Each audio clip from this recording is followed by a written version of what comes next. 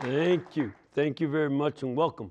I'm Father Mitch. Welcome to Scripture and Tradition, where we take a look at this Holy Word of God in sacred Scripture, but we do so through the background of the sacred tradition that comes to us from the apostles, and we especially want to focus on how we pray through the Scriptures. How do we enter into the Scripture to understand more about Jesus, to get to know Jesus better by meditating on him in sacred Scriptures.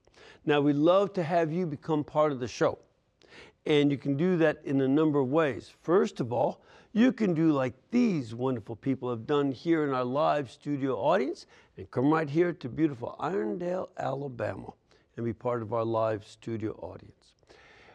Second way, if you can't get here, you can always call during the live show, which is on Tuesday at 2 p.m.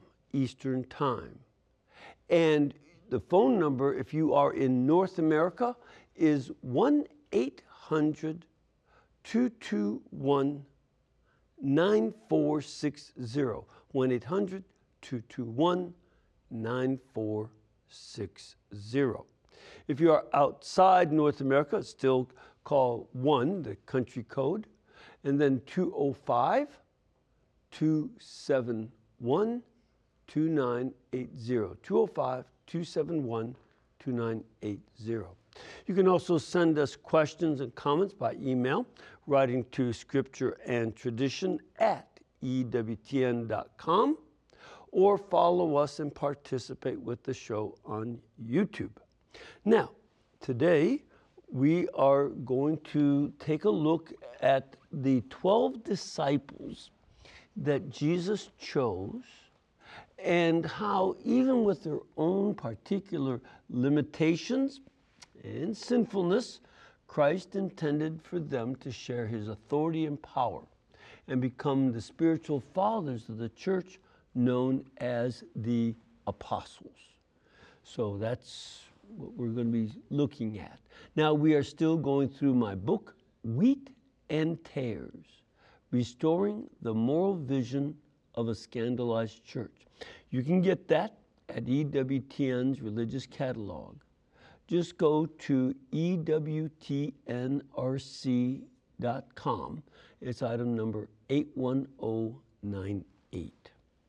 So, let's take a look. Last week we took a look at the introduction to our Lord's choice of the apostles. Now let's take a look at what we see here. Now, the three first Gospels, Matthew, Mark, and Luke, are known as the synoptic Gospels. Now you recognize the word optic. Optic means sight, right? We have opticians and such. So we're talking about optics when we deal with binoculars and other devices for seeing. So synoptic means that they see together. They see in the same vision of the life of Christ. And there's a basic similarity to those three Gospels. St. John writes a little bit differently. And all three synoptic Gospels tell us about how our Lord chose the apostles. Now, a couple things to keep in mind. First, the choice of 12 disciples to become apostles is clearly meant to be parallel to the choice of 12 tribes in Israel. Each tribe was named after one of the 12 sons of Jacob. So parallel to that, our Lord chooses 12 apostles. Now, those 12 brothers became the physical progenitors of their tribes. And that's why their tribes are named after them. But the apostles are not called to be physically the father of particular tribes. That was a call for the Old Testament. New Testament is different. They are going to be progenitors of the church, and they are not going to pass on a physical seed, but rather, as it says in Scripture, excuse me, they're going to pass on an imperishable seed. Take a look at 1 Peter chapter 1, verse 23, where it says, "You have been born anew, not of perishable seed, but of imperishable, through the living and abiding word of God. But the word of the Lord abides forever." So the 12 tribes, didn't have the same staying power as the church. Do we not still speak of the 10 lost tribes of Israel? After the Assyrian exile in 722 BC, these tribes got sort of diverse. And one of the reasons they became diverse, by the way, and just sent out into these different nations, and they lost their identity. Why? Why did they lose their identity?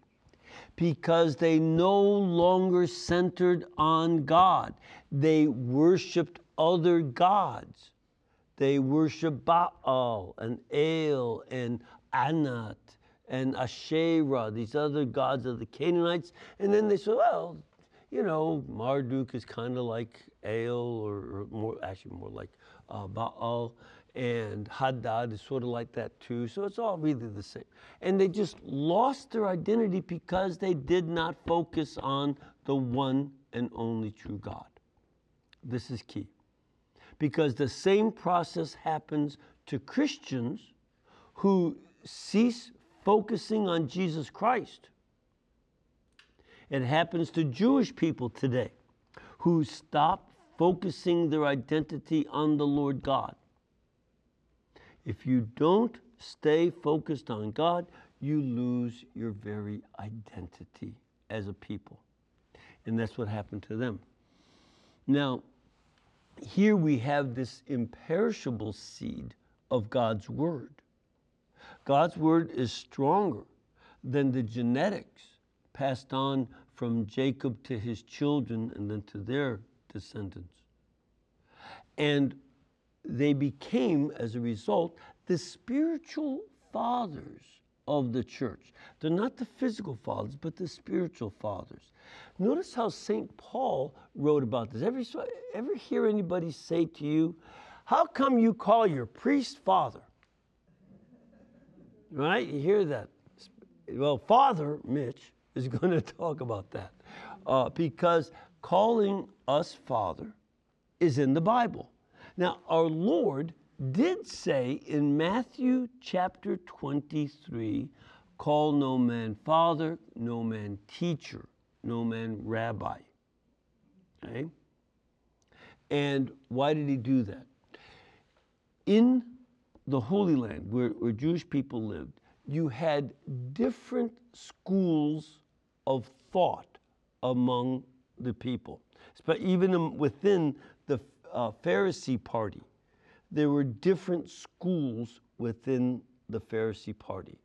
So you had the school of Hillel, a very famous rabbi, and the school of Shammai.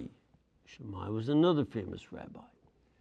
And what did they call them? They didn't call them schools. They called them the house of Hillel.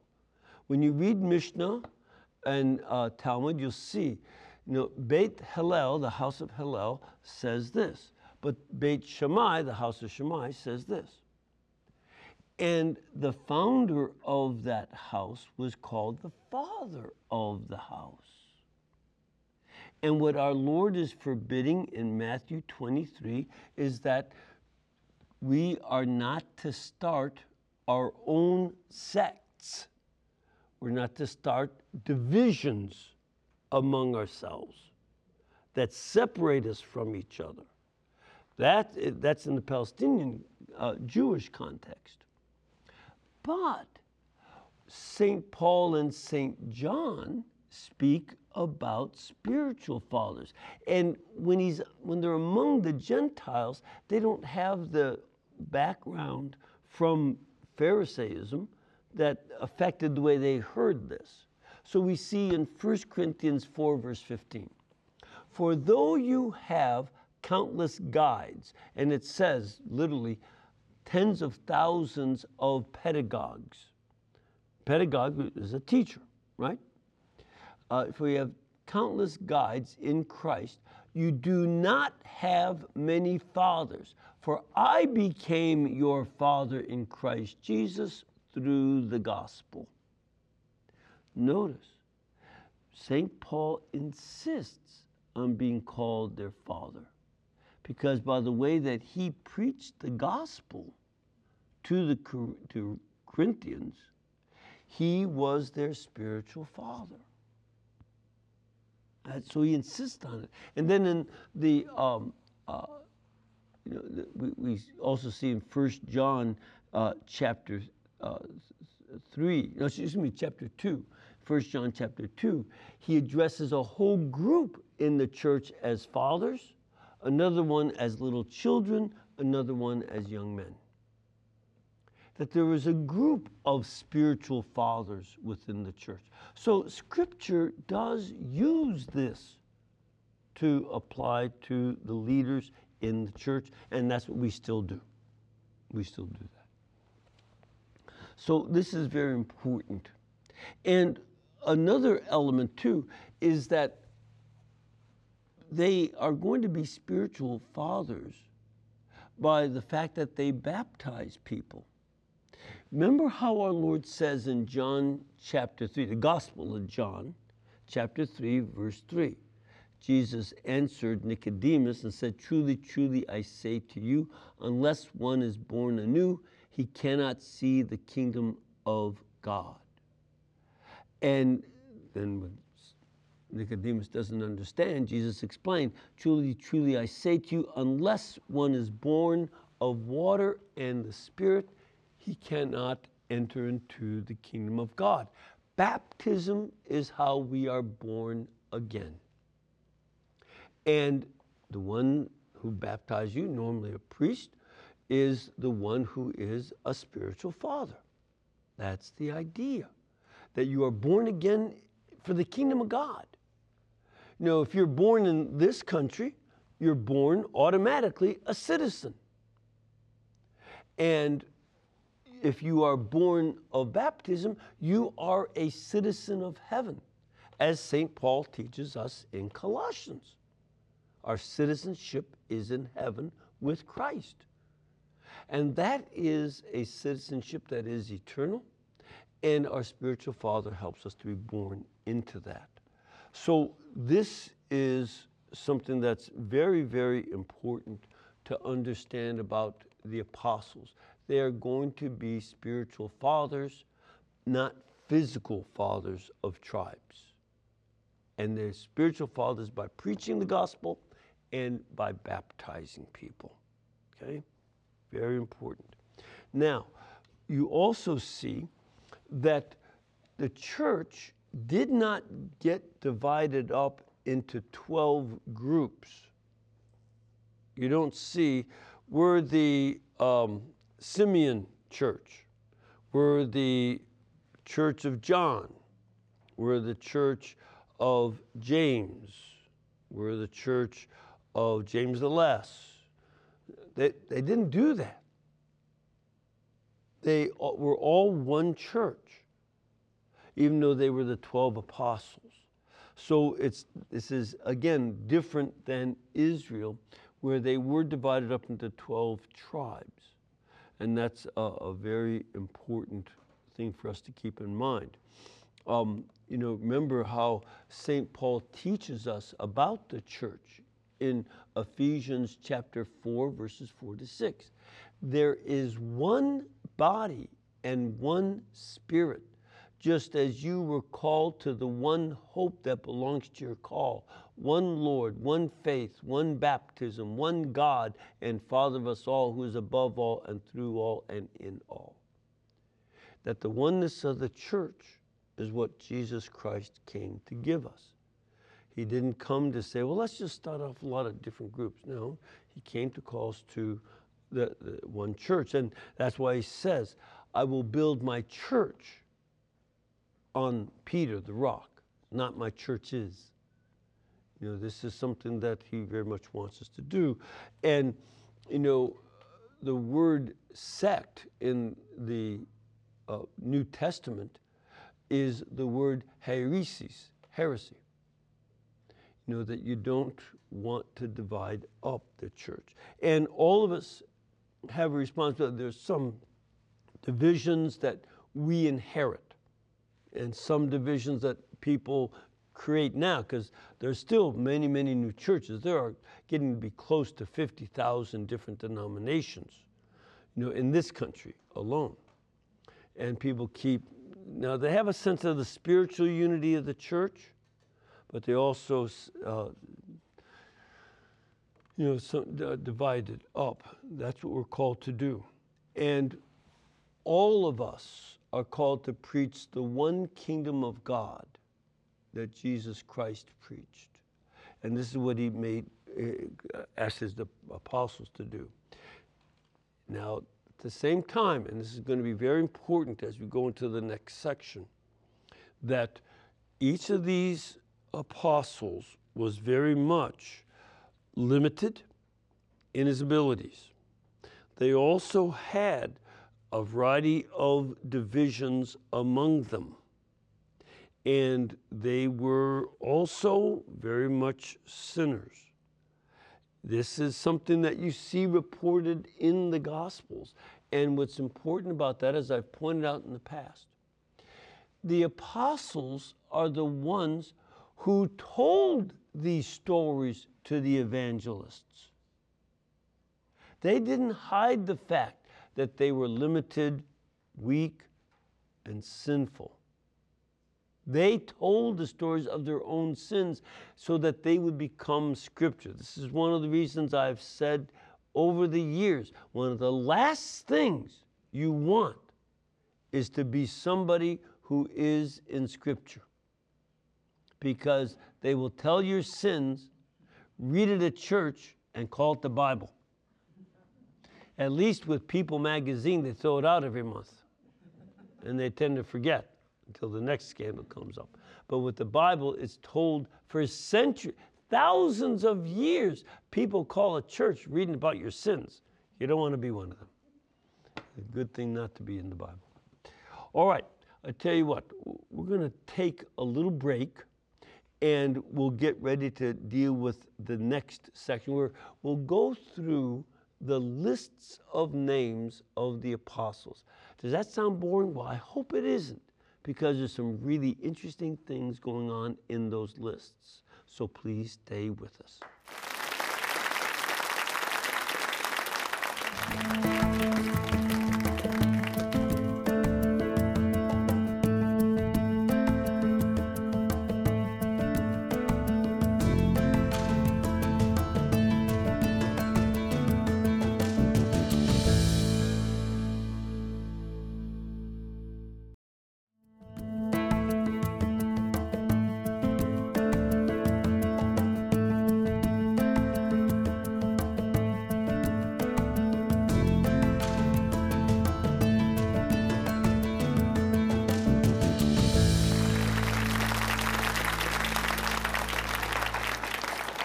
All right, so let us now start to take a look at the list of names. Sometimes when we get the gospel where it just lists the names of the apostles, some priests get a little frustrated, you know.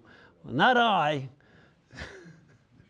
I'm such a geek that I like lists of names.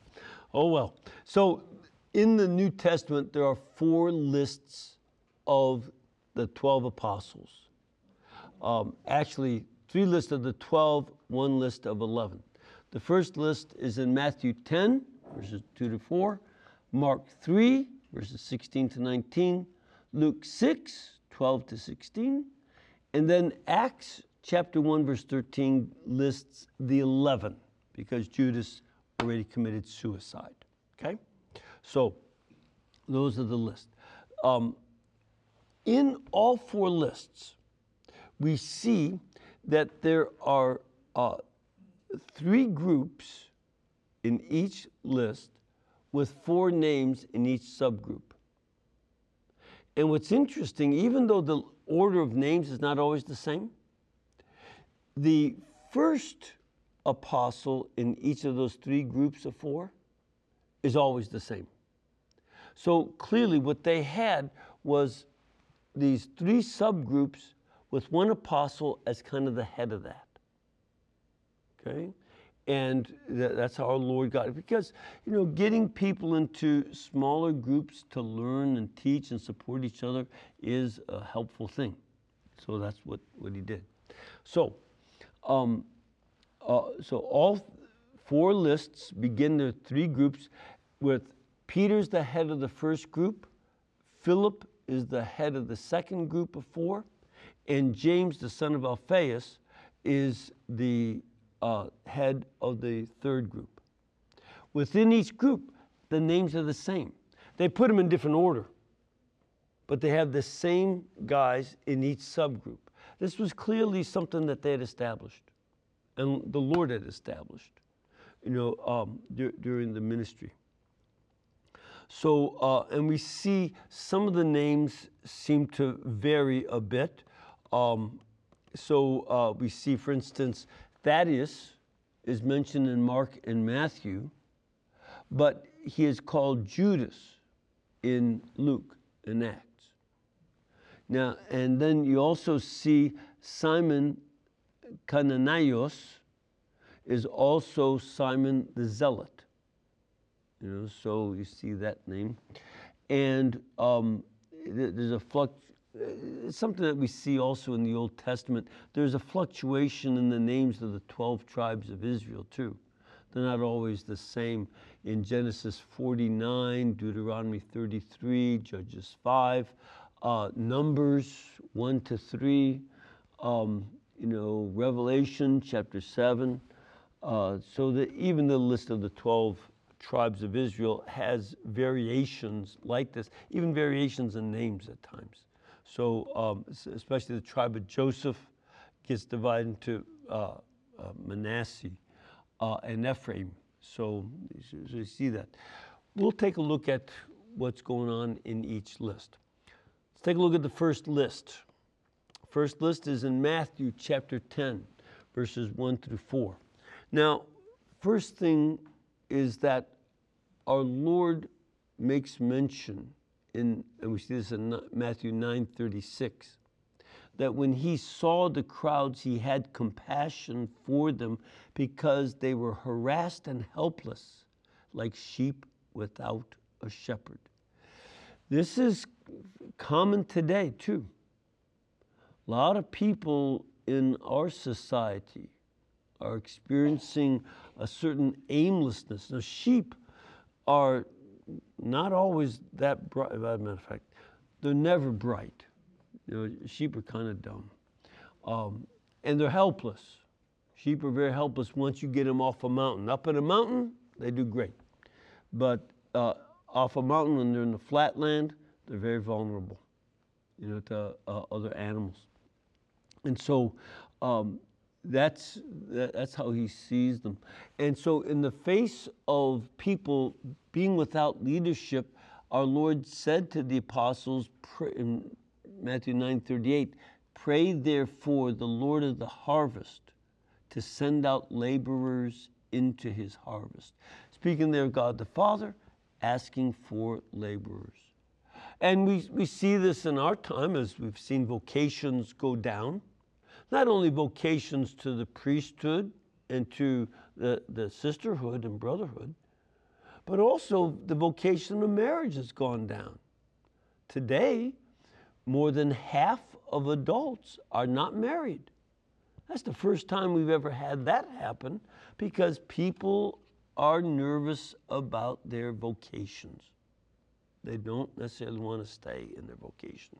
So we want to pray that people hear their vocation and follow it. And then in response to that prayer, in Matthew 10, verses 1 through 4, Jesus called to him his 12 disciples and gave them authority over unclean spirits to cast them out and to heal every disease and every infirmity. So he gives them the authority he has and the power he has. That's what he wants. Then it goes on. The names of the 12 apostles are these. First, Simon, who is called Peter, and Andrew his brother, James the son of Zebedee, and John his brother. That's one group. Secondly, Philip. And Philip is always the head of this second group. Philip and Bartholomew, Thomas, and Matthew the tax collector. Third group, always headed by James, son of Alphaeus. And it includes Thaddeus, also known as Jude, and Simon the Canaanian, also known as the Zealot, and Judas Iscariot, who betrayed him. The third group always includes Judas Iscariot. So you have it in that group, a good Judas and a bad one. One is the patron saint of hopeless causes, and the other one became hopeless and committed suicide. Very important contrast about that last group. So again, we see that our Lord gave these 12 his authority to cast out demons, something he'd done right away, and to heal the sick. And to this day, we still see that priests have the authority to do exorcism, and though we make sure that it's done in union with the bishop, because ultimately it's the bishop that has that authority, and he delegates it to certain priests. And priests also have power of healing. It happens more often than is reported. We just take it for granted. But many people who receive the anointing of the sick experience healing. Sometimes it's spiritual, sometimes it's physical. But that's part of what we're to continue doing. And in addition, they are to give the same message as Jesus. We take a look at Matthew 10, verses 7 and 8, where he tells them, "Preach as you go, saying, the kingdom of heaven is at hand. Heal the sick, raise the dead, cleanse lepers, cast out demons." So the same message and the same power. Then he adds a very important thing. You received without pay, give without pay. So this is something that is very important, that we cannot buy the power to cast out demons or heal. This is a gift of God. No one deserves, but he freely bestows. So we just do that and share it. And again, if you remember how our Lord had given the same message in Matthew 4:17, repent for the kingdom of heaven is at hand. That's what he tells the apostles to say. And this gives a very important element. Priests are not there to preach their own gospel, their own message. The bishops are not there to change the gospel. You cannot change the moral teaching of the church. Even if you're a priest, a bishop, cardinal, deacon, doesn't matter. You may not change the teaching that we have received from Christ. And we are to pass that on. And the apostles were given that same message. And then ultimately, the apostles are to represent Christ and embody him. They're meant to embody Christ. They are to become other Christs. In fact, what we say in our theology of the priesthood is that the priest acts in the person of Christ. This is a very important principle. Not in his own person, not doing his own thing.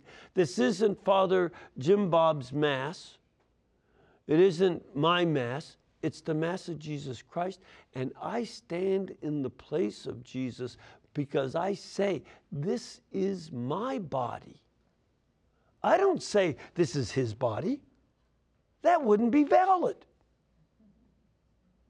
I don't say Jesus baptizes you. Remember out west in one of the towns, a bishop had to have the baptisms redone because that's what the priest was saying. You can't change it. The priest acts in the person of Christ, and he says, I baptize you. He can't say, well, God forgives you in the name of the Father, Son, and Holy Spirit. No, I absolve you in the name of the Father, Son, and Holy Spirit. We act in the person of Christ. And that goes back to something Jesus, our Lord, said in Matthew 10, verse 24 and 25. A disciple is not above his teacher, nor a servant above his master. It is enough for the disciple to be like his teacher, and the servant to be like his master. If they have called the master of the house Beelzebul, which they called Jesus, how much more will they malign those of his household? They speak badly of Jesus Christ, and they will speak badly of his disciples. Don't be surprised. Don't get your feelings hurt. This is what we have to accept if we're going to follow Christ. That's what he accepted. He even goes on to say in Matthew chapter 10, verse 40, he who receives you receives me, and who receives me receives him who sent me. This is how radically Jesus, our Lord, identifies his apostles with himself, and he with his apostles, and with the bishops and priests who come afterward. This is exactly what we have to understand. And he very much wanted to make his 12, his new Israel, like himself, in power and in holiness and in his message. But also that he would make them like himself in his suffering. This is very much what we see. So that's the first group. I think we'll stop there. We'll continue on with the Gospels of Mark and Luke next time and talk about them because they add a lot of very interesting things. So we'll take a look at it next time and continue this teaching. I think at this point, let's just start to take questions. And already we have somebody calling in. Dorothy in Illinois. Where in Illinois are you, Dorothy? Hi, Father. Thank you for taking my call. I'm in Tinley Park, which is a suburb of Chicago, Illinois. Right, that's right. Down on the south side, right? Yes, exactly. Yes. So what can we do for you this fine day? I have a question about the creed that we say during Mass as a group. And in there it says Jesus descended into hell. And I have a Protestant friend that goes crazy about that we say that in our creed. Yeah. And I really can't explain it. I asked our deacon, and he said something like, he went into hell to take the people out of there with him, and I couldn't understand because I thought you only went to hell. Yes, and you stay there. Sinner, and it almost sounded like it was a waiting place for them. Yeah. Until Jesus came to save us on the cross. Yeah, Dorothy. This is a very important issue. And the issue underlying this is that a lot of folks don't know Old and Middle English. Now the creed, the Apostles' Creed, from which that comes, was translated quite a few centuries ago. And as you know, with language changes. So I grew up hoping to be groovy, but that's no longer groovy. They have other, questions and or other ways of expressing things. That's how language changes. And that's what's going on here. In older English dialects, helle was the place of the dead. What the Greeks called Hades, and what the Hebrew called Sheol. That's why the deacon said what he did, that this is the place where souls go, and they are not in the place of damnation. Helle did not mean the place of damnation until later. That was a later use of the word hell to refer to place of damnation. They would use other words like the inferno, Tartarus they used in Greek, sometimes use that in English, but they or Gehenna in Hebrew. So they would have other words to mean the place of the dead. But for those who were not condemned to hell, they still couldn't go to heaven. Nobody could go to heaven until Christ died and rose and opened the kingdom of heaven to the souls of the dead. And so our teaching is that he went down to the place of the dead. You can tell your Protestant friend this is found in Scripture with a slightly different word. In the first letter of St. Peter, chapter 3, beginning in verse 18, you'll see that Jesus went to the prison to preach to the souls that were there. Why prison? That is the term for this place of the dead that was used in the book of Job in the Old Testament. The place of the dead, Sheol, was compared to a prison. So our Lord went to the prison, and it says he preached to all the souls who had died before his death on the cross. That's what he was doing.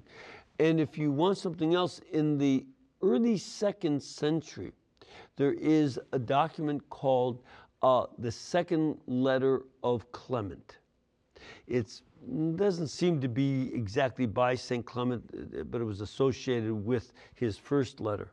And it tells there that when Christ came down among the dead, he began to preach to them, but Adam shouted out and said, "Hark, my son comes," to give us good news. It's a beautiful sermon, really is beautiful.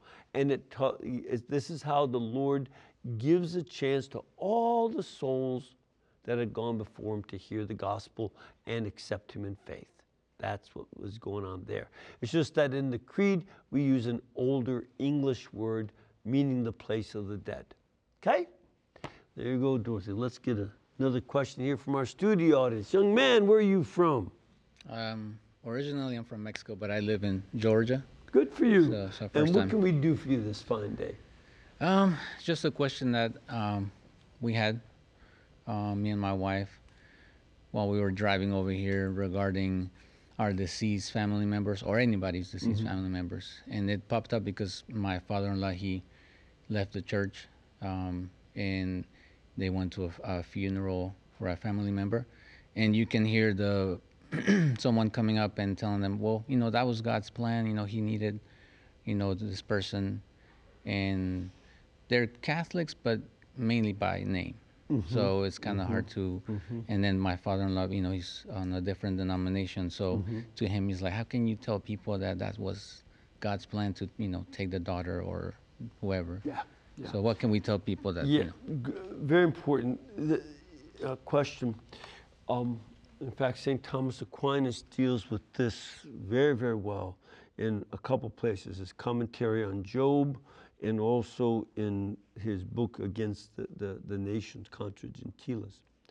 And he talks about this very important distinction between God's perfect will and the will that permits things to happen. God does not want sinners to commit sin. You don't say, well, it was God's will. These days we see so many killings and murders going on. This is horrible. And we can't say it's God's will. It's not. God never wills anybody to break his commandments, but he permits it. And then he can use it for another purpose. This happens constantly. In fact, every time we sin, God never willed any of us sin. And in some deaths, there is a sinful act that inadvertently leads to the death. For instance, a guy gets drunk and plows into your car and kills your family. That's not God's will. Getting drunk is a mortal sin. God never wills any sin. But he can work through that. And this is important because, I have a cousin. She just died last summer. But, she had lost her first husband to a murder. He saved a woman who was about to be shot during a robbery, pushed her out of the way, but then they shot him. 22-year-old widow. She marries my cousin, and he died of cancer, leaving her with 3 children. And then her first child was murdered while watching babies, babysitting. Guys broke in to molest her, and they killed her. And her second son died of fentanyl poisoning. I mean, this is horrible. And her question was, what did I do wrong that God would do this to me? And I had to explain, God never told anybody to kill her first husband, her daughter, or to poison our culture with fentanyl. This is not God's will. These are sins. And if these people who do such things do not repent, they will be in the hell that is the place of condemnation. But he can work through that, and despite those terrible sins, the way they deal with it is something very important for our own spiritual growth. And all of us have to deal with these things that we do wrong and that other people do wrong, and learn how to adapt what God can use through these bad events. Okay? All right. Let's take a break. We'll come back with more of your questions and comments, so please stay with us.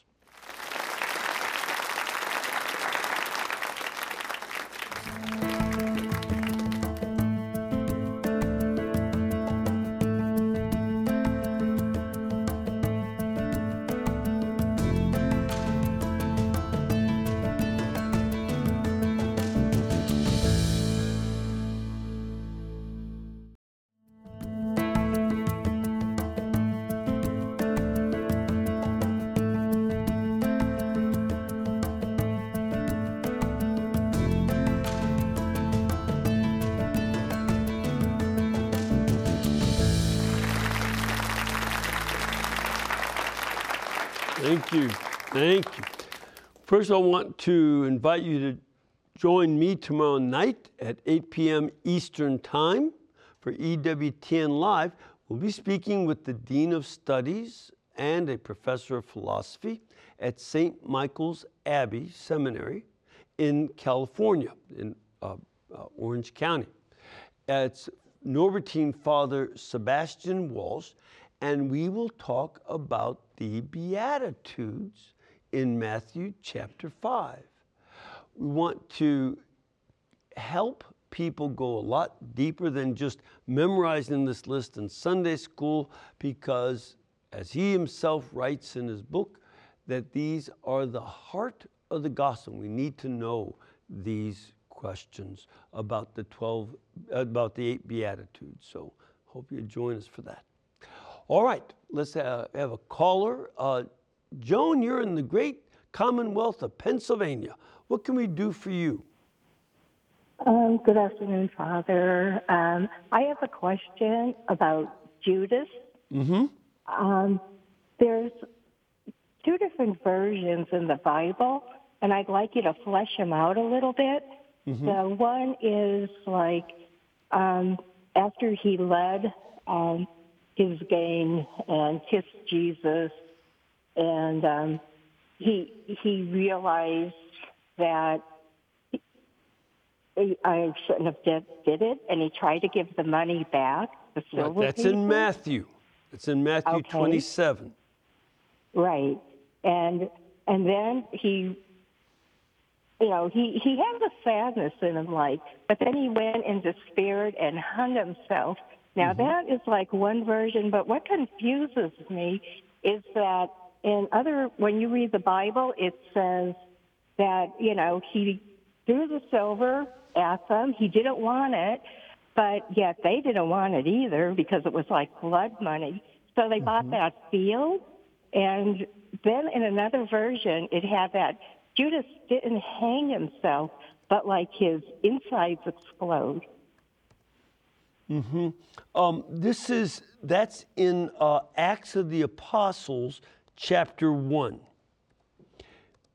And let me see if I can find that. And so Acts of the Apostles, tells this. It's in Acts chapter 1,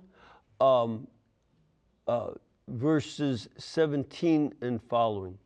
That he fell headlong and burst open in the middle, and his guts came out. Now, one of the ways that this has been put together is based on something that happens. We know from when people get hanged. We don't do hangings much anymore. Very few places use that as capital punishment. But one of the things that happens when a person is hung is that they lose control of their sphincters, and they can't control themselves in elimination. So they soil themselves, and it may be that whenever you have anybody as a witness to an event, they will speak about the same event and look at two different parts of what happened. One guy's focusing on the hanging and the other on how he lost control of his bowels, which happens during hanging.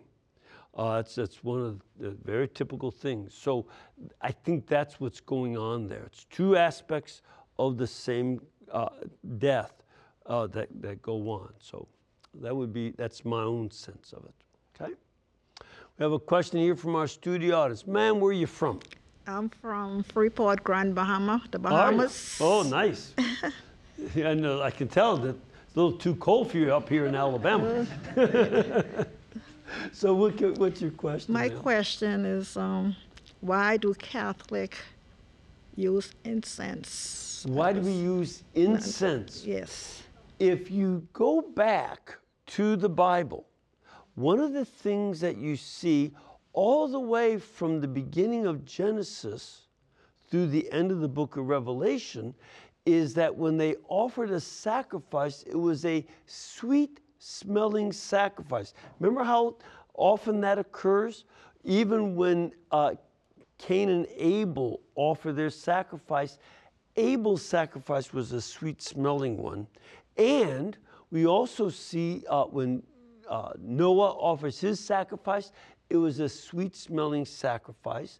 We see in Exodus through Numbers that they're told to use incense when they offered their sacrifices in the temple. And then all the way to the book of Revelation, The angels and the saints are offering incense. You can see that in Revelation 5, verse 8, and in chapter 8, verse 3. So the church especially imitates the book of Revelation, that Mass is meant to be a foretaste of the worship of God in heaven. So since they offer incense in heaven, which are the prayers of the saints, we offer incense. In fact, in my parish, which is Eastern Rite, Maronite Rite parish, every day we say the psalm, may my prayers come up to you like incense. And my lifting up of my hands as the evening sacrifice. That's why we do that. Does that help? Good, good. Yeah, it's right there in your Bible, so we want to keep that up. Young lady, what can we do for you this fine day? My question is, why is there no female priest? Why aren't there female priests? This is something that's very interesting. Israel never had them, did they?